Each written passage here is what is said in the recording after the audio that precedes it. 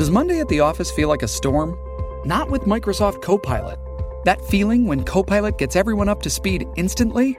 It's sunny again. When Copilot simplifies complex data so your teams can act, that sun's shining on a beach.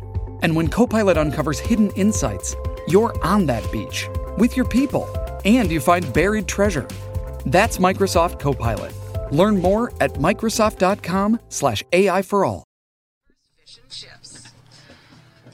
All right, welcome back to the show. It's V-Day in BC. Frontline healthcare workers set to get the vaccine first. But what about other essential workers? Teachers in line to receive the COVID-19 vaccine during phase 2 of the rollout plan. That will be next spring. But do you trust what's happening in schools? Right now, we're seeing more exposures and breakouts at schools, leading to closures, including a Christian school in Surrey. Our show contributor Jawn Jang now has more. Good morning, Mike. As we rumble ahead towards Christmas, that'll be a welcome time away from schools for parents, teachers, and students.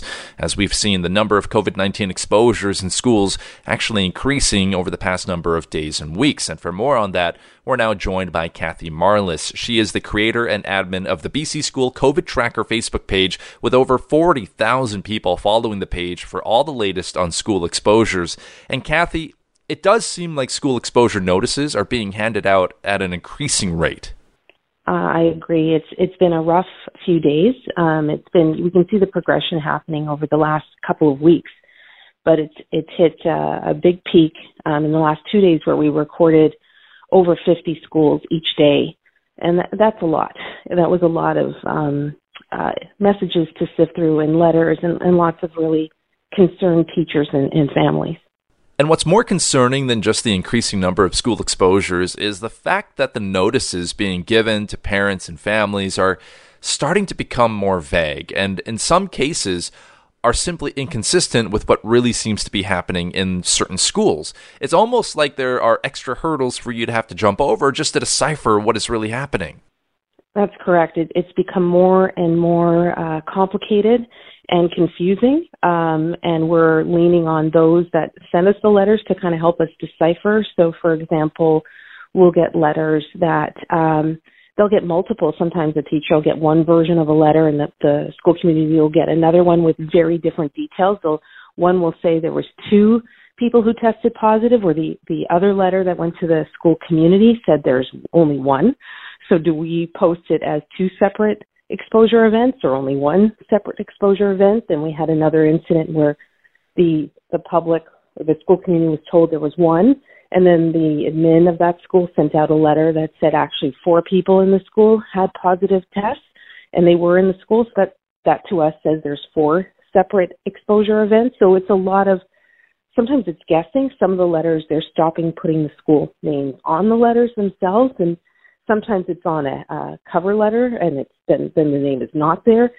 So it's just become harder, and it takes us longer, and it's hard. It's hard. The winter break can't come soon enough.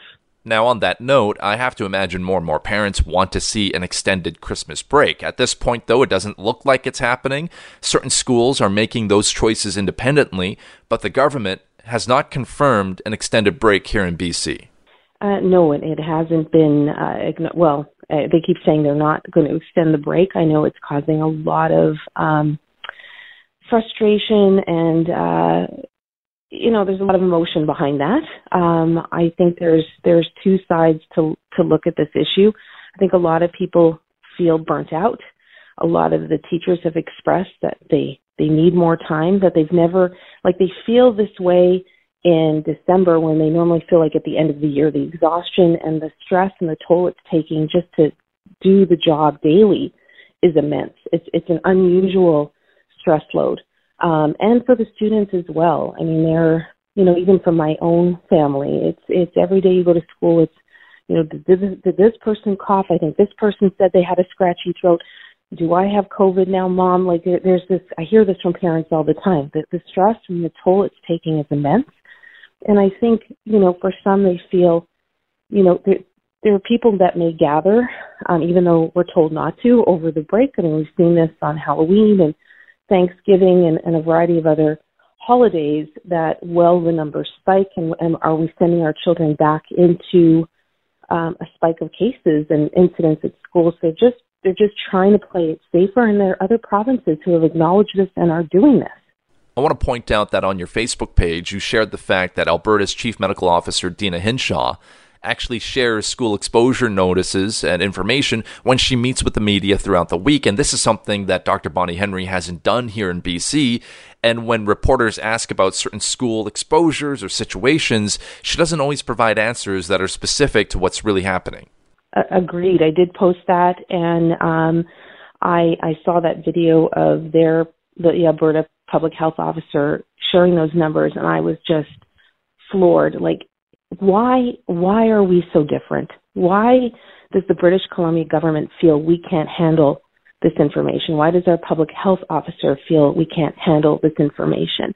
I think it's our right during a pandemic to know the state of affairs in our schools so that parents can make informed choices. This is where people are getting frustrated and more irritated by the situation. It's quite obvious that there is a huge discrepancy on how BC is handling the situation. And I think, if they could just share the information. I mean, I shouldn't have to do what I'm doing.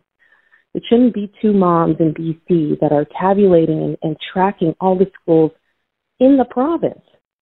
If we can create a database and do this, I mean, the public health officer can share it.